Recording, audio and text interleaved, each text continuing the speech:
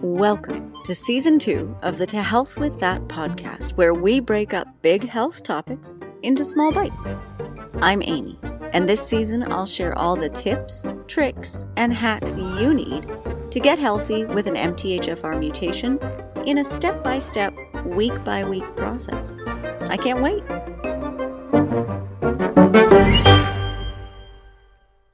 This week, let's talk about what to do when your detox symptom picture arises. So 2 weeks ago, we talked about seeing this detox symptom pattern that can come up regularly as you're working with MTHFR. Honestly, they can show up for lots of people, but detox symptoms are especially common with MTHFR. So let's talk about a few things we can do to tackle this feeling.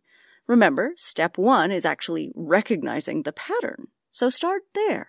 Go through your symptom tracker and see what symptoms seem to flare up together, and if any of those might just be related to detoxification. Usually it follows a pretty predictable pattern, and we did talk about that in Season 2, Episode 13. There can be a few ways to cope with detox symptoms, and they fall into 2 general categories. Number 1 is decreasing the amount of stuff your body has to do that day. And number 2 is increasing the ease of actually eliminating whatever it is you're detoxing.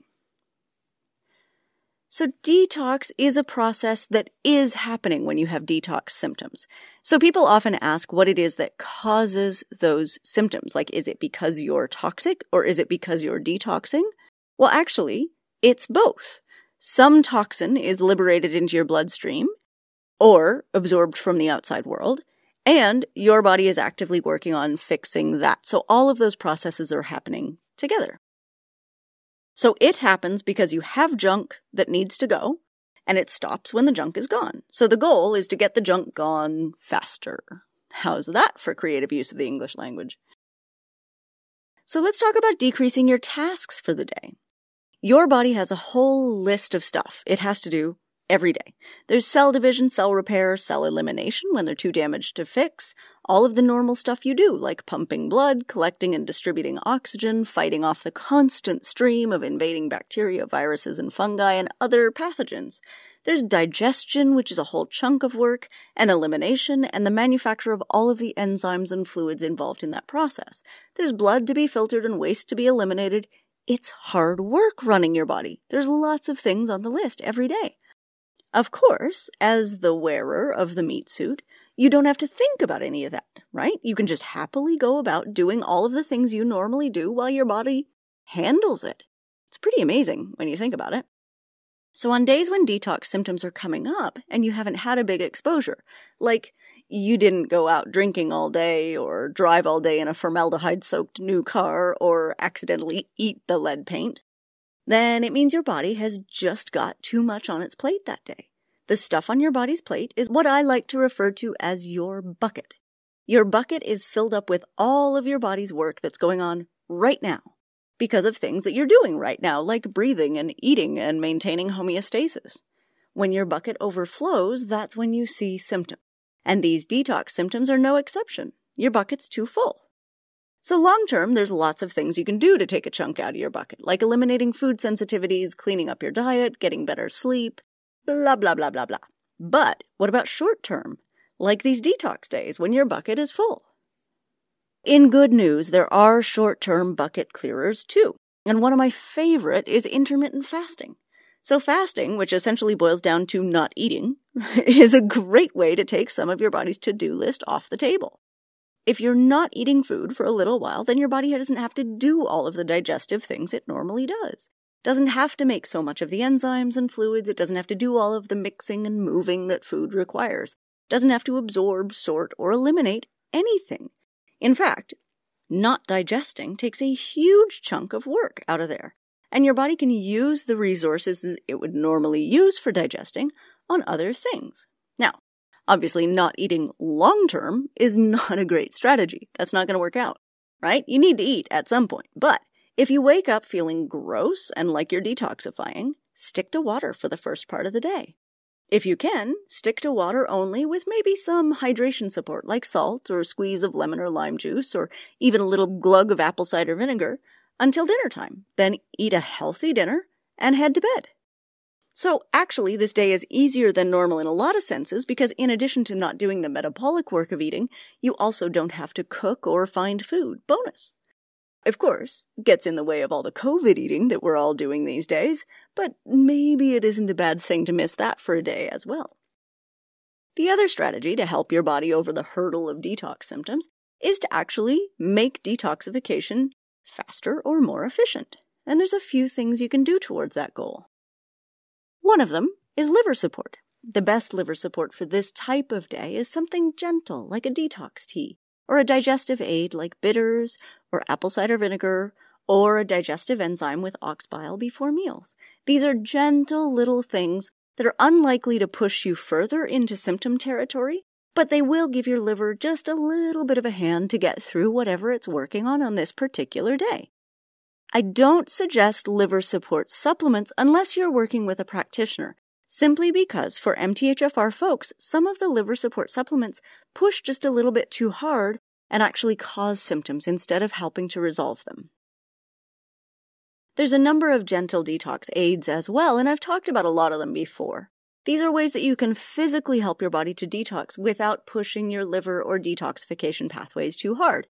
In fact, these things will help when you have symptoms. My favorites, and you've heard these before, number one is sweating it out, right? Sweating is a great way to boost circulation and to eliminate small amounts of toxins, including heavy metals, which MTHFR folks have a really hard time with because they do need to be methylated.